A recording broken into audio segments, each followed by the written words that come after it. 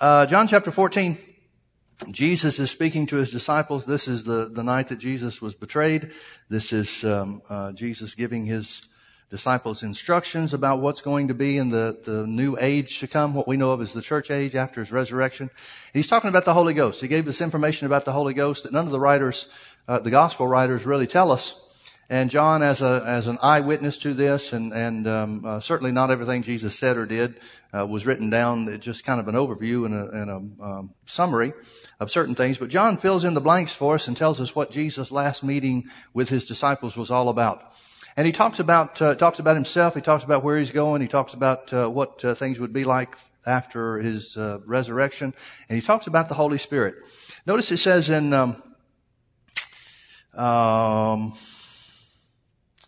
well, I guess we better back up to verse 8. Philip says to Jesus, Lord, show us the Father, and it will suffice us. In other words, we'd be satisfied if you'd show us the Father.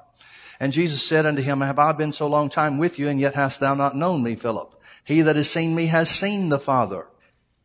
Everybody's looking for something visible. Everybody's looking for something that they can put their eyes on or natural eyes on, or they can put their hands on, and that will prove something to them. And Jesus is saying, seeing me is seeing the Father. Quit looking for something visible. If you've seen me, you've seen the character of God, you've seen the nature of God, you've seen what God will do. And he goes further and he says, believest not thou not, verse 10, that I am in the Father and the Father in me? Do you really have a hard time with that, Philip? The words that I speak unto you, I speak not of myself, but the Father that dwelleth in me, he doeth the works. Now notice the connection between words and works. Notice Jesus makes the connection between words and works. He says the things that I've told you, everything that you've been amazed at from the things that I've told you for the last 3 years hasn't come from me in and of myself. I'm not the original source for the information I've given you. What's he saying? He's saying he's been speaking by the Holy Ghost. He's saying he's been speaking the things that the Father in him by the Holy Ghost. That's the only way the Father could be in him is by the Spirit of God. He said, and remember when it was the Holy Spirit that came and overshadowed Mary that caused Jesus to be conceived and therefore born and raised to live as a human being. So the only way the Father is in him is by the Holy Ghost. So he's saying the Father in me, the Spirit of God in me is the one giving me the words to speak. And then he says, the Father in me is the one that does the works. So he's saying, the words that you've heard from me haven't come from me as the source. The works that you've seen me do, all the miracles and things that have caused your jaws to drop for 3 years, that came from God. That's why Jesus said, if you've seen me, you've seen the Father. Because you've heard his words through my lips, you've seen his works through my hands. Then he goes further in verse 11. Thank God he didn't just leave him there. I'm sure Philip was feeling about that big at that point in time. Real small. But he goes further and he says, believe that I am in the Father and the Father in me, or else believe me for the very work's sake. In other words, he's saying, if you don't believe it because I'm telling you, just remember what you've seen. Now, to me that says, quit looking for something else. And there's always a tendency to look for something else. How many of you have prayed for God to do something and then he does it and you think, was that really God? You know? There's so many times that God is doing things in our lives and we have a tendency to think, well, if he'd just do something else, then I'd know. And folks, it's a never-ending thing. There's always going to be something else that you can think of that if you had that, then you'd know. But if you had that, you wouldn't know. Then you'd be looking for one more thing. It's a natural tendency to look for one more thing. So he says, Philip, either believe me because of what I'm telling you, or else believe me because of what you've seen. Verse 12, verily, verily, I say unto you, he that believeth on me, the works that I do shall he do also, and greater works than these shall he do, because I go unto my Father. Now, I'm glad he didn't leave Philip where he was, because like I said, if I was Philip, I'd be feeling about an inch tall. Because Jesus shot him down pretty good there. He said, Philip, you've been looking at the wrong thing, and you haven't paid attention to what you've had. But then he says, now if you believe on me, the same believing on me, that believe the Father's in me because of the words, believe the Father's in me because of the works. If for no other reason, just go with the things that you have seen and believe on me because of the miracles. And then he goes further and he says, verily, verily, I say unto you, he that believeth on me. That's what he just encouraged Philip to do. So he's not talking about somebody that's got this overwhelming belief for the impossible kind of faith. He's just talking about somebody that's willing to believe that God was in him for the words, to speak the words and to do the works. Now, folks, you believe that. This is not some unreachable position. See, so many times when people talk about faith, they get to thinking about faith in great measure. Oh, you got to have mountain moving faith. Well, what is mountain moving faith? In a natural mind, we think mountain moving faith is somebody that believes no matter what and never has the doubts that I have. But mountain moving faith is just somebody that simply says, here's the circumstance, here's the word, I choose the word. That's all mountain moving faith is. Everybody has the same doubts and fears come to them. I get amused sometimes because people say, Pastor Mike, how long did it take you before you were sure the word was true? And I can see instantly what they're doing. They're thinking that I never have the thoughts they have. Well, I have the same thoughts you have every day. Everybody does. Nobody, no matter how many great works that they've done. The Bible says Jesus was tempted on all points like as we were. Have you ever been tempted with wrong thoughts? You ever been tempted with doubt? Well, that means Jesus was too. Jesus was? Yeah, that's what the Bible says. And there's never been anybody that's done great works that you and I may marvel at that haven't had the same thoughts, the same doubts, the same fears come against them as you and I have. Well, what makes the difference? They just simply push through them and act on the word. It's kind of like the old saying, courage is not the absence of fear. It's the willingness to overcome it by going ahead anyway. So he said, verily, verily, I say unto you, he that believeth on me. We talked about this. This is not only talking about Jesus believing on him as a savior or him as having hung on the cross for our sins, but believing in him as to who he is and what his purpose is and also his name, the power in his name.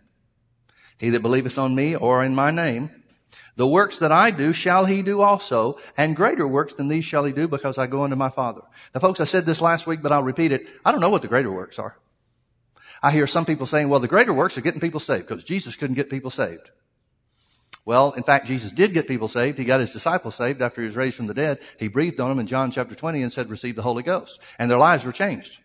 They got saved. Now that same group, he said, now don't leave Jerusalem until you receive the Holy Ghost. I've already commissioned you, given you the Great Commission, but don't even think about starting that without the power of the Holy Ghost. But he got people saved. But even if we accept that to be true, okay, I don't care. If somebody wants to say getting people saved today is a greater work than what Jesus did, that's fine. But we're still left with what Jesus said. He said we'd do the same works and greater works. The people I see in here talking about the greater works being salvation are the ones that are trying to discount the works that he did. Well, he did those because he was the Son of God. Well, wait a minute. He just said you'd do them too. So if you believe on him to do the greater works like get people saved, that's the same faith that it takes to do the works that he did also. So folks, I'm working on the works that he did. When I get those handled, then I'll talk to him about the greater works and figure out what those are. I just want to stick with the works that he did. So he said, verily, verily, I say unto you, he that believeth on me or in my name, the works that I do shall he do also, and greater works than these shall he do, because I go unto my Father. How are we going to do those works? Now folks, that is the $1 million question in the church.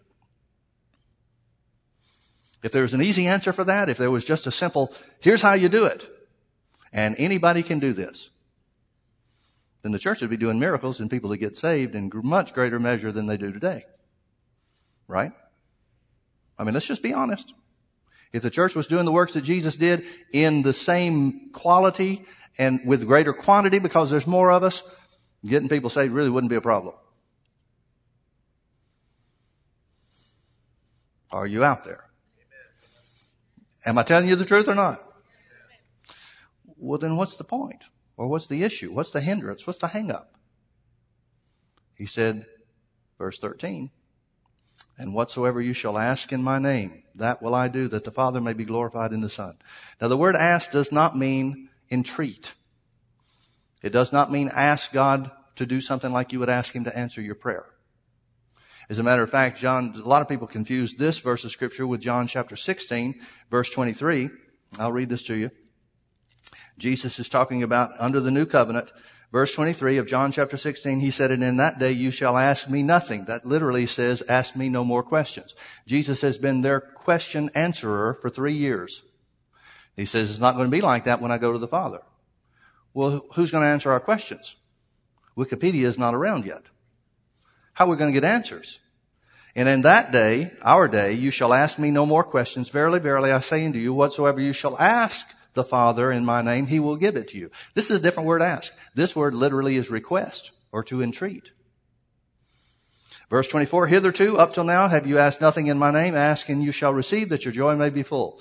That is not what he's saying or talking about in John chapter 14. John chapter 16 is talking about getting answers to prayer. John chapter 14 is not talking about praying at all. John chapter 14 is talking about doing the works of Jesus.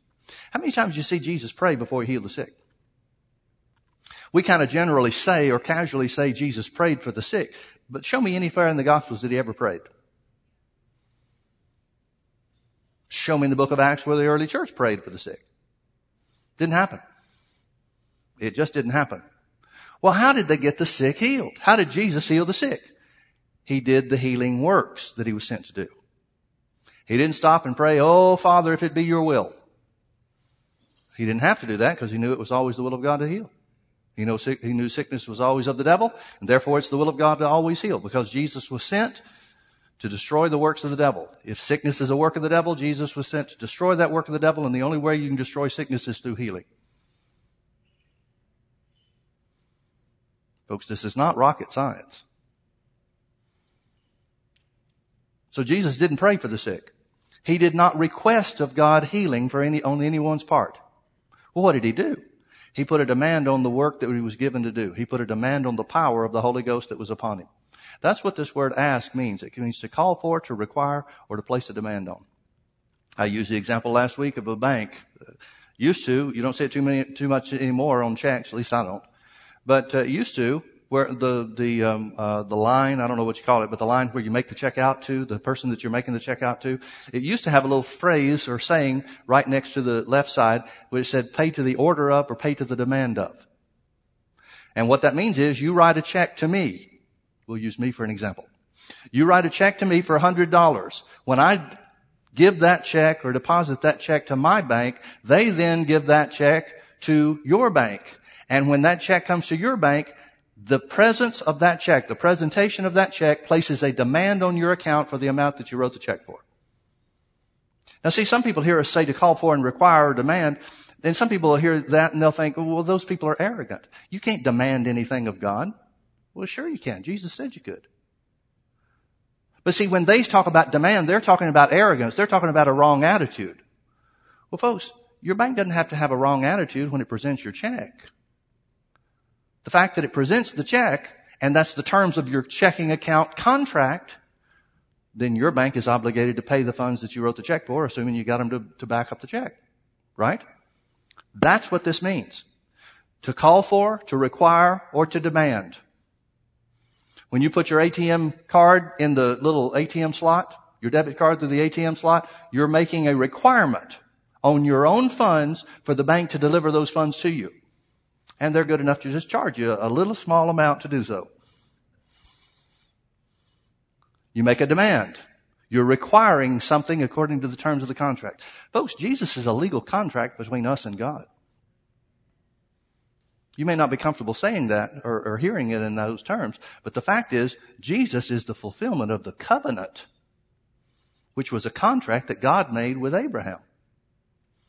So when we use what Jesus said were the terms of the contract or the agreement, which was his name, God is obligated to fulfill the terms of the contract. Not because you're trying to weasel something out of him that he doesn't want to do, but because this was the contract that he made. This is the way he wanted it to work. So Jesus said, what things soever you call for or require in my name, that will I do. Notice God's not the one that does it. Jesus is the one that does it.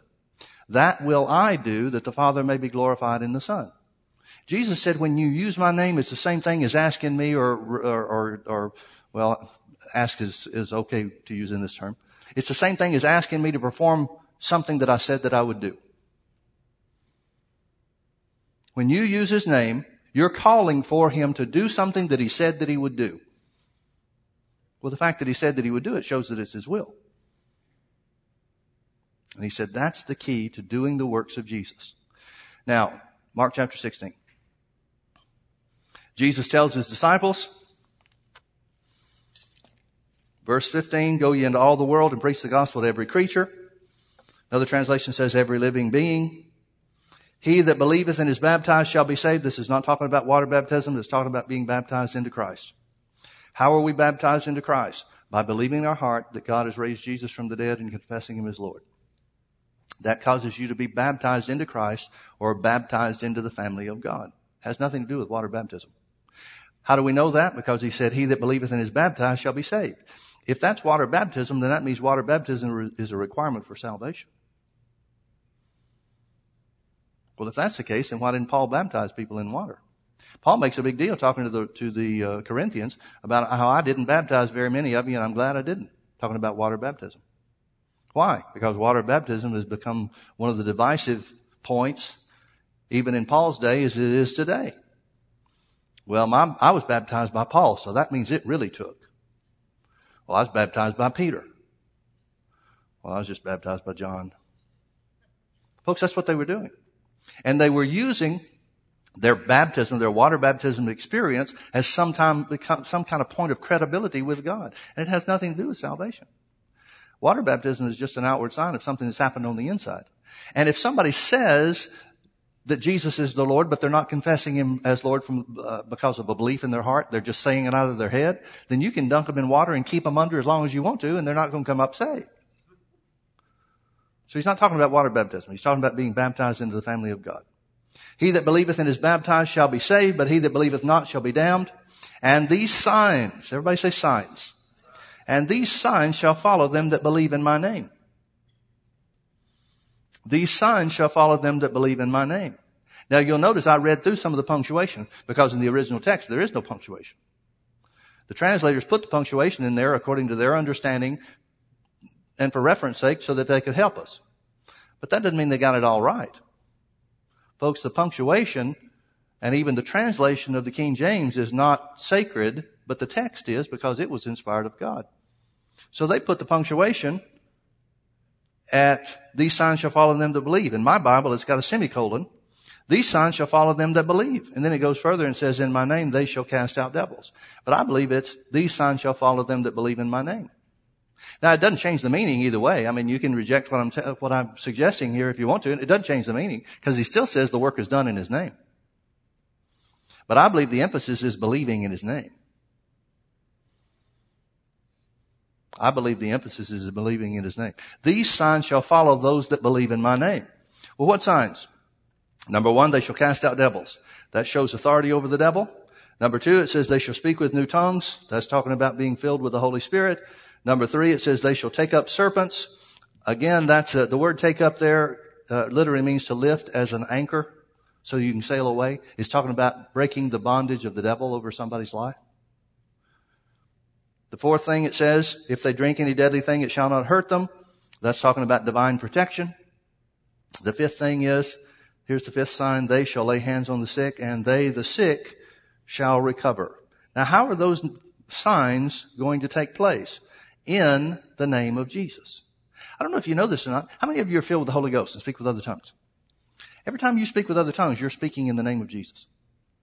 Every time you speak in other tongues, every time you open your mouth trusting the Holy Spirit to give you utterance to speak, every time that utterance is there, you are showing two things. Number one, you're showing belief in the name of Jesus, and you are speaking in His name. But we don't think in those terms, do we? We just think, well, we're speaking in tongues. Or we're praying in other tongues. And we discount, and this is going to be a real important thing as we see further, assuming we finish, as we see further tonight in how the disciples or the apostles, the early church, used the name of Jesus. They didn't use it like some good luck charm in the name of Jesus, like the modern day church does. We say a prayer and we think it doesn't count unless you finish it by saying in the name of Jesus. Well, folks, that's not the way the name of Jesus is supposed to be used. It's not some good luck charm. It's not some talisman. It's not some magic wand type thing that makes everything work. The name of Jesus is something that you and I are supposed to have an understanding that we live by. Hold your finger here and turn, well, no, we won't. We'll go to the book of Acts after this. Turn with me over to Colossians chapter 3. Let me show you something Paul said that's going to be real important in this.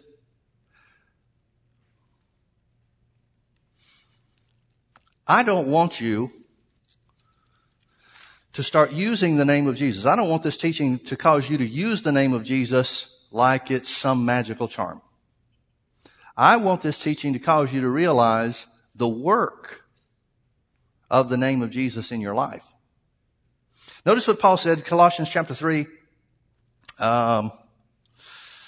We better back up to what? Verse 15. Notice it says, and let the peace of God rule in your hearts. Notice you have to choose to let that happen. And let the peace of God rule in your hearts. You don't have to. You can be under the same anxiety as the rest of the world, or you can choose to let the peace of God rule. Rule means to be in charge, doesn't it? Doesn't it? Let the peace of God rule in your hearts, to which you are also called in one body. In other words, God has called you to peace. Now, you don't have to walk in it. And a lot of Christians don't. But you can be ruled by the peace of God. Now, if you're ruled by the peace of God, that means you're not anxious about anything. That means Philippians 4 becomes a reality. Be careful for nothing. Well, why aren't you careful or anxious or worrying about anything? Because the peace of God's ruling in my heart. What does that mean? The situations and the circumstances in your life are any better than some other guys? No. I've got the same things to deal with that they do. But how we handle them is really the issue.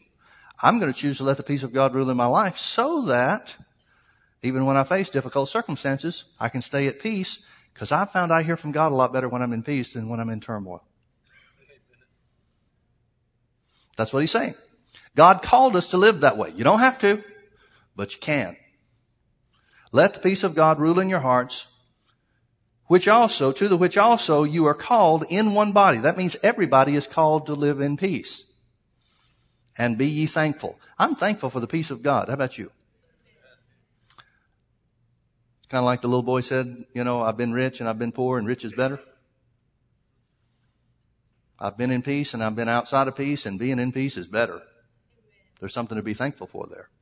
Verse 16, let the word of Christ, your choice, let the word of Christ dwell in you richly, in all wisdom, teaching and admonishing one another in psalms and hymns and spiritual songs, singing with grace in your heart to the Lord. You can choose to let the word of God dwell in you in a rich or full manner. How do we know that it's dwelling in us in a full manner? Because your life is identified by singing praises, even spiritual songs. You've always got a song in your heart no matter what's going on. Now, does it mean you're not going to have any trouble? No, it means you take the trouble that you encounter in life and you overcome it with the Word of God by singing songs and being thankful. Acts chapter 16, it says in verse 25, at midnight, Paul and Silas prayed and sang praises. It's pretty good if you can pray and sing praises in jail. Now, no problem with praying. Well, there's a lot of people that be praying in the middle of jail. But they didn't stop with just praying. They prayed and sang praises. Why? Because the Word of God was dwelling in them richly. Because they recognized that the Word of God and the mission that God had sent them on was bigger and stronger and greater and more powerful than anything that they encountered. So what's a little jail time when God sent us here? He didn't send us to this city to get put in jail. Therefore, He'll get us out of here. Folks, God did not send you to the earth to be sick. God did not send you to the earth to be financially impoverished. He did not send you to the earth to be bound by the devil in any way whatsoever. And if you let the Word of God dwell in you richly, knowing His will is for you to be free, then why not sing a song about it? Why not be thankful now? Well, I'll be thankful when it changes. Well, this is how you change it. Praise is the highest type of faith. Praise identifies in your life that you really do believe the Word's true. Abraham was strong in faith, giving glory to God before he had the son.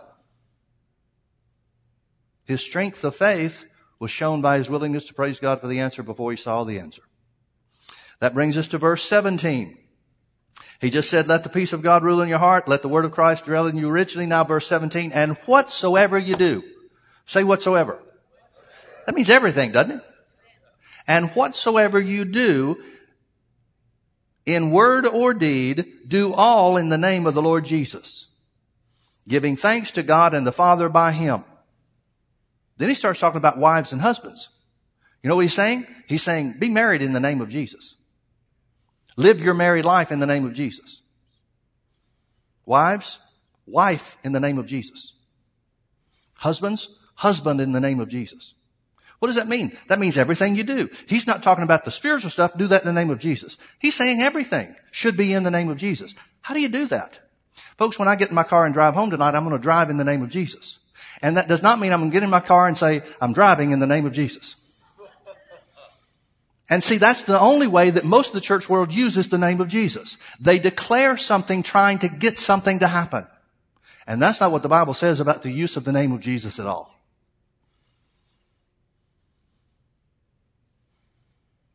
Are you with me? He's saying, live in the name of Jesus. How do you do that? Be conscious that because you are in Christ, everything you do, He is with you. He's there at an instant's notice for whatever access to His power or His sufficiency that you might need at the drop of a hat. Live in the name of Jesus. What does that mean? That means you're going to be conscious of Him, Jesus, as the person and the power in His name always. That means it becomes the overriding focus of your life. Now, folks, let me ask you a question. How big can your problems be if you focus on the name of Jesus being bigger than everything else? Oh, but you don't understand, Pastor Mike. I've got some real problems. Are they bigger than the name of Jesus? Yeah, but we're talking impossible stuff. Yeah, and? Isn't that what the name of Jesus performed? Is miracles and impossible stuff? And that's the reason why our problems seem so big to us. Because we just think, well, we're Christians and someday we're going to heaven. And yeah, the greater one lives in us. But boy, we've really got some problems. I mean, what are we going to do? We got real life going on now. Do you see my point? If we recognize we are in Christ and greater is He that's in us because we're in Christ, and we're in Christ 24 hours a day, 7 days a week, 365 days a year. We never get outside of Christ, meaning we never lose access to His power or to the impossible things that faith will produce. Never. Some of the things Jesus said about faith and about His name are absolutely astounding because He puts no qualifications on them whatsoever other than believe. Jesus said, whatsoever you ask believing shall be done, and nothing shall be impossible to you. He said, whatsoever things you desire, when you pray, believe that you receive them and you shall have them. Are you kidding? Jesus said in John 15:7, if you abide in me and my words abide in you, you shall ask what you will and it shall be done. Yeah, but what about if we ask something that's the wrong thing? If His words are abiding in you, you're not going to ask for the wrong thing. If His word is abiding in you, you're going to ask according to His will. Well, what is His will? For you to be in victory in every area. God wants you to have more healing than you've got. God wants you to have more finances than you've got. God wants you to have more peace than you've got. Whatever it is you've got that you think, I'm glad I've got that, God wants you to have more of it.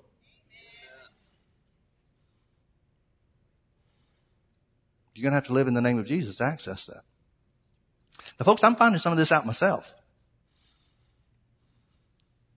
So whatsoever you do in word or deed, do all in the name of the Lord Jesus, giving thanks to the Father and the Father by Him. Turn with me to Acts chapter 1. Let's look at the use of the name of Jesus in the early days of the church.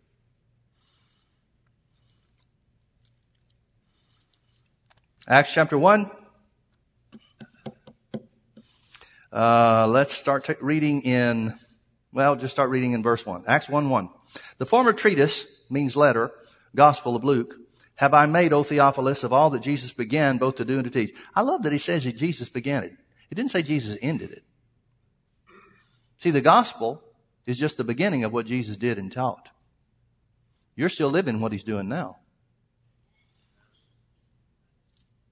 He didn't say, the former treatise, O Theophilus, I have written to remember the good old days, which a lot of the church operates on. Boy, wouldn't it have been great to live when Jesus walked on the earth? Actually, you're living at a better time now. You might have been able to witness certain things back then, but now you can live those things. So it's better now. Until the day He began to both to do and to teach these things, until the day in which He was taken up. After that, He, through the Holy Ghost, had given commandments unto the apostles whom He had chosen. To whom, to the apostles also, He showed Himself alive after His passion by many infallible proofs, being seen of them 40 days, and speaking of the things pertaining to the kingdom of God. I think I said this last time. Wouldn't you like to have tapes of that seminar? Man. Well, we've got the notes. Those are Paul's letters. Verse 4, and being assembled together with them, commanded them that they should not depart from Jerusalem, but wait for the promise of the Father, which saith he, you have heard of me. For John truly baptized with water, but you shall be baptized with the Holy Ghost not many days hence. Now, folks, I want to remind you where we started in John chapter 14. Jesus said, verse 12, verily, verily, I say unto you, he that believeth on me, that means him and his name, the works that I do shall he do also, and greater works than these shall he do, because I go unto my Father. So when Jesus says, wait for the promise of the Father, because you're going to be baptized with the Holy Ghost in just a few days, for them to act on that would be believing in him, wouldn't it?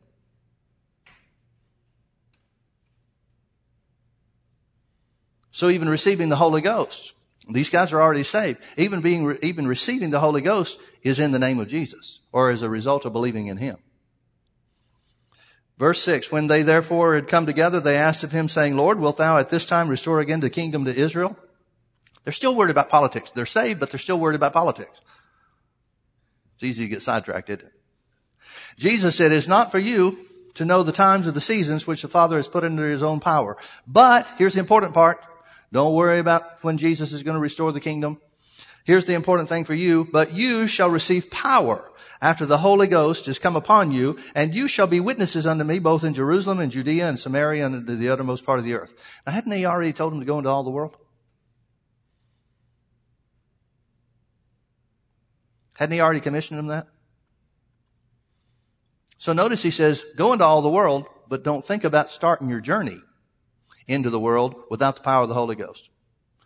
Don't even think about having church without the Holy Ghost. I love that. That's an old John Osteen phrase. Don't even think about having church without the Holy Ghost. So what happens? Acts chapter 2, the Holy Ghost is poured out. Everybody hears what's going on. Everybody sees the disciples, the 120 come out of the upper room, which was probably somewhere in the temple. They come out of the upper room, and everybody hears them speaking in different languages, and Peter stands up and preaches. And what does he preach? He preaches Joel's prophecy. This is that which was foretold by the prophet Joel, verse 16. And he tells what the prophecy is. And it shall come to pass in the last days, saith the Lord, I will pour out my spirit upon all flesh. Your sons and your daughters shall prophesy. Your young men shall see visions, and your old men shall dream dreams. And on my servants and on my handmaidens I will pour out in those days of my spirit, and they shall prophesy. In other words, it's not a select few. It belongs to everybody. And I will show wonders in heaven above and signs in the earth beneath, blood and fire and vapor of smoke. The sun shall be turned into darkness and the moon into blood before that great and notable day of the Lord is come. Now, he's talking about that which happens at the end of the tribulation period. But then notice verse 21. And it shall come to pass. Here's the change under the new covenant. The change that occurs when the Holy Ghost is poured out. It says, and it shall come to pass that whosoever shall call upon the name of the Lord shall be saved. Peter starts preaching about the name of Jesus. They start asking, what are we going to do? They hear Peter preach. What are we going to do? How are we going to fix ourselves? Because we're without hope. Verse 38, Peter said unto them, repent and be baptized every one of you in the name of Jesus. Again, he's not talking about water baptism. He's talking about being baptized into the family of God, being baptized into Christ. Repent and be baptized every one of you in the name of Jesus Christ for the remission of sins, and you shall receive the gift of the Holy Ghost. Now it tells us that 3,000 people got saved that day. It doesn't tell us 3,000 people got baptized. It tells us 3,000 people got saved. So again, he's not talking about water baptism. The Bible really puts very little importance on water baptism. Now that doesn't mean it shouldn't be important to us. I think it holds a place in our Christian life, but certainly not the place where wars have been fought over it among church circles. Now Acts chapter 3. Now Peter and John went up together into the temple at the hour of prayer, being the 9th hour. And a certain man lame from his mother's womb was carried, whom they laid daily. Everybody say daily. That means every day, doesn't it? He's been there every day. This is not their first day to go in this gate. This is not the first day to pass him. Jesus may have passed him when he entered the temple too. He's been there day after day after day after day after day. This is not a new thing. This is his spot. Everybody knows this guy. Whom they laid daily at the gate of the temple, which is called Beautiful, to ask alms of them that entered into the temple, who, the crippled man, seeing Peter and John about to go into the temple, asked an alms. Can you spare some change? And Peter, fastening his eyes upon him with John, said, Look on us. And he gave heed unto them, expecting to receive something of them. Then Peter said, Silver and gold have I none. Doesn't mean they didn't have any money. It means they didn't bring any money to the temple to pray. Silver and gold have I none, but such as I have give I thee. Well, what have you got, Peter? In the name of Jesus Christ of Nazareth, rise up and walk. He knew he had something, and what he knew he had was power in the name of Jesus. Now, folks, I want to emphasize, Peter didn't just look at this guy and decide, I'm tired of seeing him sick. I'm going to get him healed. Because he may have passed by this guy day after day after day. It was the normal thing that they did. Assuming this was their normal path into the temple, he's passed him every day, however long he's been going there. So the name of Jesus is not something that's indiscriminately used at your will. But when it comes to doing the works of Jesus, we have to use Jesus as our example. And there are times where Jesus went, like, for example, in John chapter 5, where he went to the pool of Bethesda. There were 5 porches full of sick people, and he got one guy healed. The Holy Ghost prompted him to use the unlimited power of God that was upon him as the Christ, as the Messiah, to get one guy healed. Now, could anybody else in that group been healed? Certainly, by exercising their own faith. But if it's something that you're going to initiate yourself, you're going to have something from God by the Holy Ghost that's going to take the part of the other person's faith. We call that special faith. What that means is this. If you have faith to be healed and I have faith to lay hands on you for healing, we can get anything accomplished. But if you don't have faith to be healed, then that means I'm going to have to double up on my end, and that comes by a manifestation of the Holy Ghost. Because faith is still necessary to receive from God. Do you understand how that works? Some people are going to healing meetings and they're saying, well, I'll just trust that the minister's got enough faith for me. Well, without a special manifestation of the Holy Ghost, he doesn't. He's got faith to do his part. But if somebody's going to have to do your part, then that means it's going to take a move of the Holy Ghost. And you don't move the Holy Ghost just because you want him to move. The Bible says these things, these manifestations of the Spirit, work as the Spirit wills, not as you will. So I can only conclude from this story that the Holy Ghost prompted Peter to do something about it on that particular occasion.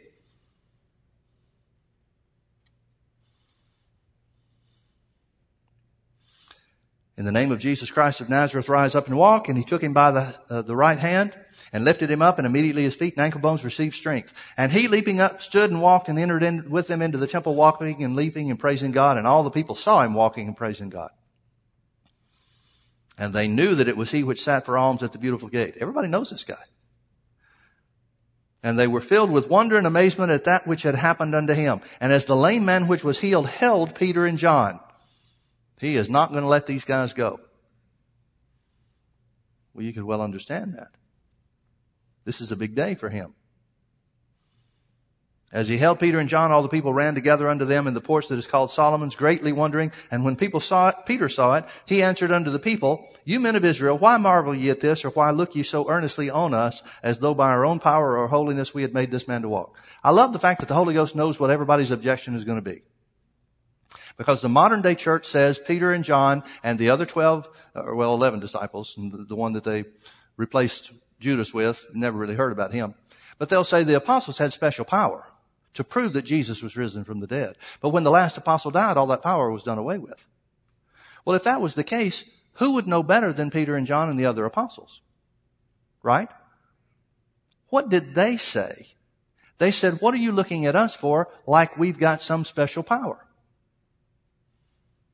Or that we've got some special place of holiness. In other words, they're saying we've got the same righteousness or holiness that every Christian has in Jesus. And we've got the same power that's available to every other believer.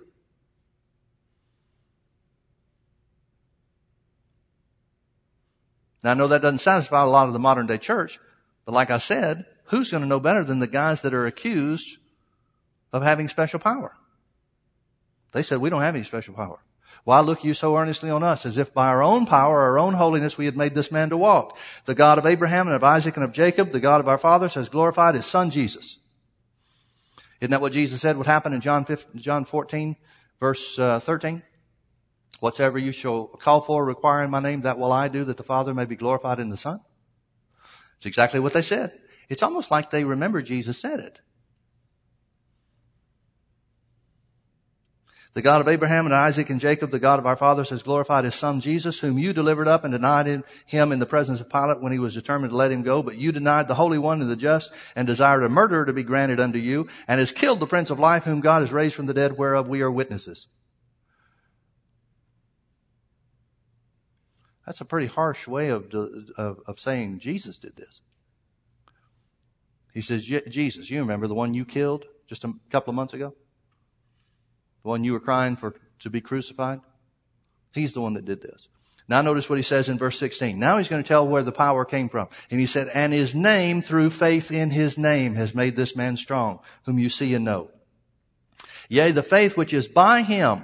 Another translation says of him. That may be a reference to special faith in operation. The faith which is by or of him has given him this perfect soundness in the presence of you all. I like Williams' translation on this. The first part of the verse, it says, on the grounds of faith in his name, has his name made this man strong. And I want you to understand what Peter is saying. Peter is saying the name did the job because the name equals Jesus himself.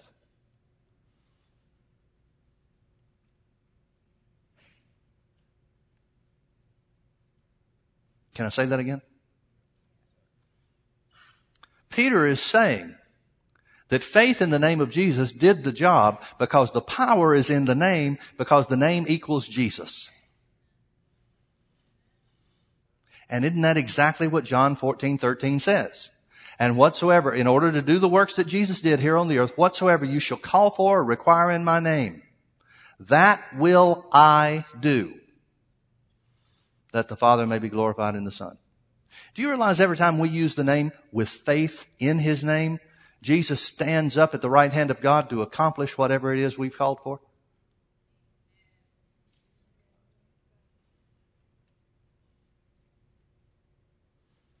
Because you know as well as I do, the devil does not want the name of Jesus to produce results. So whatever hindrance there is, whatever resistance there is, when we use the name of Jesus, the devil tries to show resistance and Jesus stands up, looks down. Now the devil's already tangled with Jesus a couple of times before. He knows how that ends up. That does not turn out well for him. So Jesus literally is the enforcer of his name producing results. And that's exactly what this means. Even by him does this man stand before you whole. We use the name, Jesus did the work. It says 5,000 people get saved as a result of this. Acts chapter 4 tells us that as the crowd is being spoken to by Peter and he's getting all these people saved, verse 1, it says, as they spoke unto the people, the priests and the captain of the temple and the Sadducees came upon them, being grieved that they taught the people and preached through Jesus the resurrection of the dead. Sadducees didn't believe in the resurrection of the dead. The Pharisees did, and so that was the division between the Pharisees and the Sadducees. Sadducees didn't believe in resurrection. Pharisees did. Sadducees are upset not because of everything else that's happened, just because they're preaching resurrection. Well, we'll explain the miracle away later, but man, you're kicking over our doctrine. Verse 3, and they laid hands on them and put them in hold until the next day, that means prison, for it was now evening. Howbeit many of them which heard the word believed, and the number of the men were about 5,000. So they got 3,000 saved in Acts chapter 2 on the day of Pentecost. Now they got 5,000 saved by using the name of Jesus. Folks, I'm telling you, if the church would do the works that Jesus did by recognizing the power in his name, by recognizing faith in his name produces the same works, getting people saved is not a problem. The problem is when we have to try to convince them of something without the show of power, without any evidence. So it says, and it came to pass, verse 5, on the morrow, that their rulers and elders and scribes, and Annas the high priest, and Caiaphas, and John, and Alexander, and all the big dogs, and as many as were of the kindred of the high priest, were gathered together at Jerusalem. Man, we got an important meeting going on here. And when they had set them in the midst, put Peter and John in the middle of the group, they asked, by what power or by what name have you done this? Now, folks, they're smart enough to know what everybody should be smart enough to know, and that is Man does not have power in and of himself to heal the sick.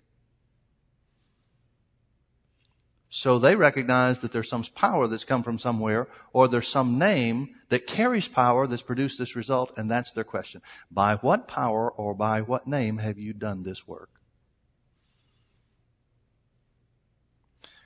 When signs and wonders and miracles take place, everybody's going to know that it wasn't really you that did it. That's readily evident.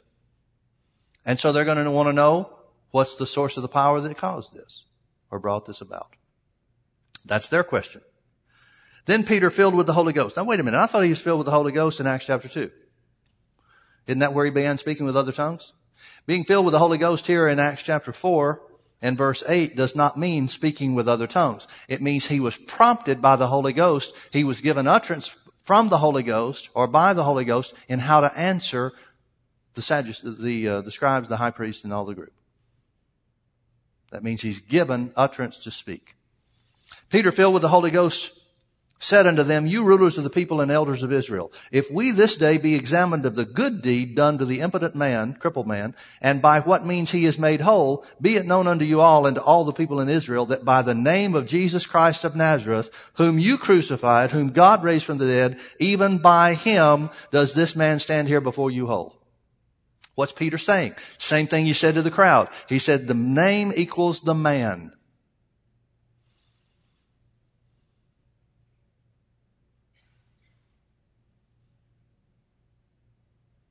How many of you are in Christ?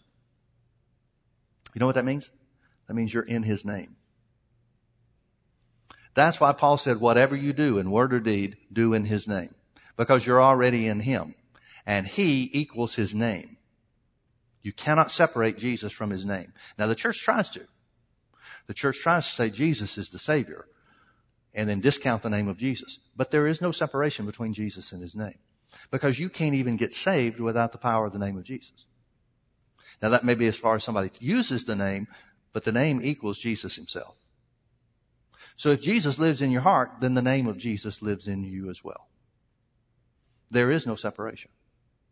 They're one and the same. So he says, by the name of Jesus, whom you crucified, whom God raised from the dead, even by him does this man stand here before you whole. This is the stone which was set at naught of you builders, which has become the head of the corner. Folks, do you remember that not but a month or two ago, Peter and the rest of the apostles are hiding behind closed doors because they're afraid of these very people? Tell me something hadn't changed. Tell me something didn't occur when Jesus appeared in the middle of them and breathed on them and said, receive the Holy Ghost. Man, these guys were assembled together in John chapter 20. They were assembled behind closed doors for fear of the Jews. Well, what Jews? These very people. These are the ones that have the power, the authority to put them to death just like they put Jesus to death. And what does Peter do? Does he shrink back? No, he says, you guys were the ones who crucified him, but God raised him from the dead, and now we're doing works in his name. I love the boldness of these guys. Verse 12, neither is there salvation in any other, meaning any other name or any other person, for there is none other name under heaven given among men whereby we must be saved.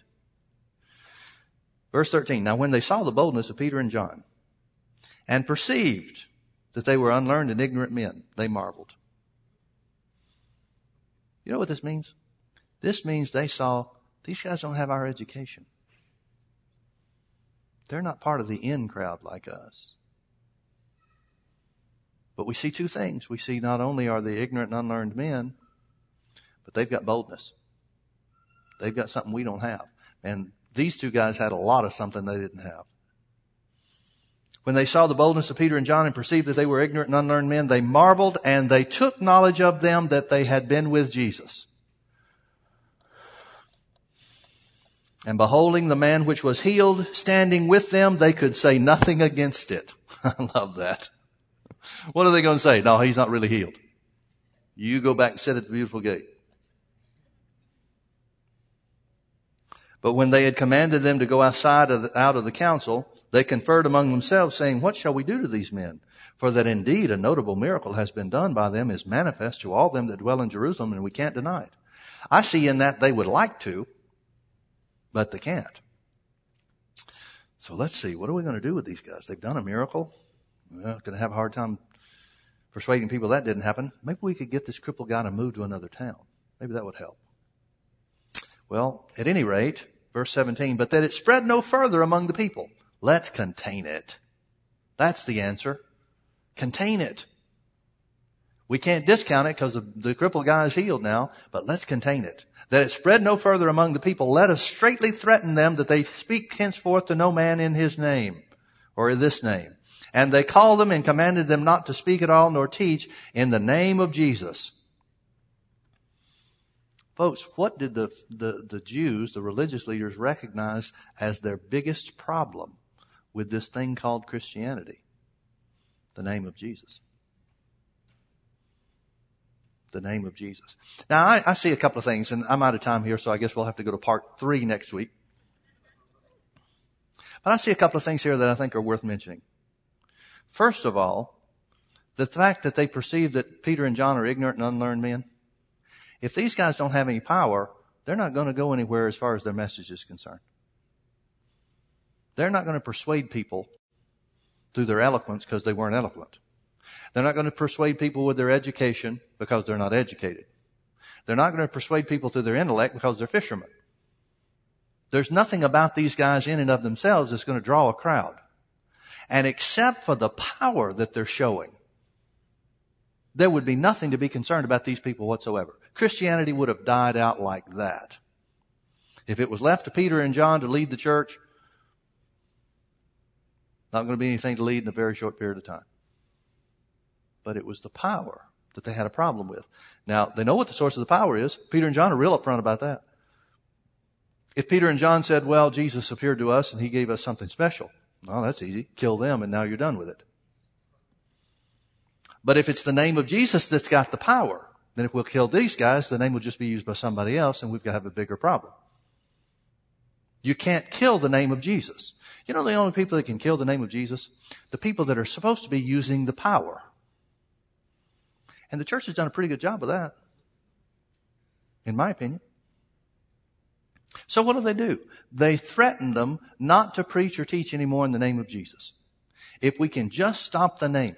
Folks, can I ask you a question? Maybe this would be a good place to just quit this evening with a question and a challenge. Has the devil kept you from using the name of Jesus? If he has, he can cause the whole message of Christianity not to spread any further. Because that's the way you contain it. You contain it by doing away with the power in his name. Now, there is power in his name. Jesus said so. Jesus said, whoever believes in him, believes in the use of his name, whatever they call for or require or place a demand on in the name of Jesus, Jesus himself will do it. So there's power there. We can't do away with the fact that there is power in the name of Jesus. But we can do away with the use of that power by letting the devil talk us out of using it. You're the one that decides. You can either do the works of Jesus, or you can just say, well, we're saved, and when we get out of this place, we'll go to heaven. Which way do you think the devil wants it to be? If the devil can just get to church, Christians, to hunker down, well, we don't want to offend anybody. I like the fact that Peter was pretty offensive. Peter said to the crowd, you're the ones that called for Jesus to be crucified. Then he said to the Pharisees and the high priests, the very ones that were calling for Jesus to be crucified, he said, Jesus, whom you crucified and God raised from the dead, has done this work. Peter is not backing up from anybody. When you know who you are in Christ, when you know the power in the name of Jesus, it's easy not to back up. And in my opinion, you judge this for yourself, but in my opinion, the reason the church doesn't do the works of Jesus and doesn't step out in faith on the name of Jesus, to use the name of Jesus, is because we're not really sure what's going to happen if we do. Yet Jesus said, if you put a call, or whatever you called for, whatever you required, whatever you put a demand on in his name, he said he would do it. I guess it just comes down to, did Jesus mean what he said? Now, there's no question that we may all have a story. Well, I used the name of Jesus and it didn't work. Well, let's think about what we're saying. Did Jesus lie? If Jesus lied in John 14:13, then how do we know he didn't lie in John 3:16? It's either all true or it's all a lie, folks. There is no middle ground. Jesus either told the truth in everything that he said, or some of it's wrong, and we won't know which part to believe and which part not to. He said whatever you use the name to accomplish, he would back up. He would back it up. But that it spread no further. I love the fact that the Bible tells us how the devil operates. But that it spread no further, let's command them, threaten them, and command them not to preach or teach anymore in the name of Jesus. If the devil just can keep you from using the name. You know how to develop faith in the name? 2 ways. Meditating in what Jesus said and using it.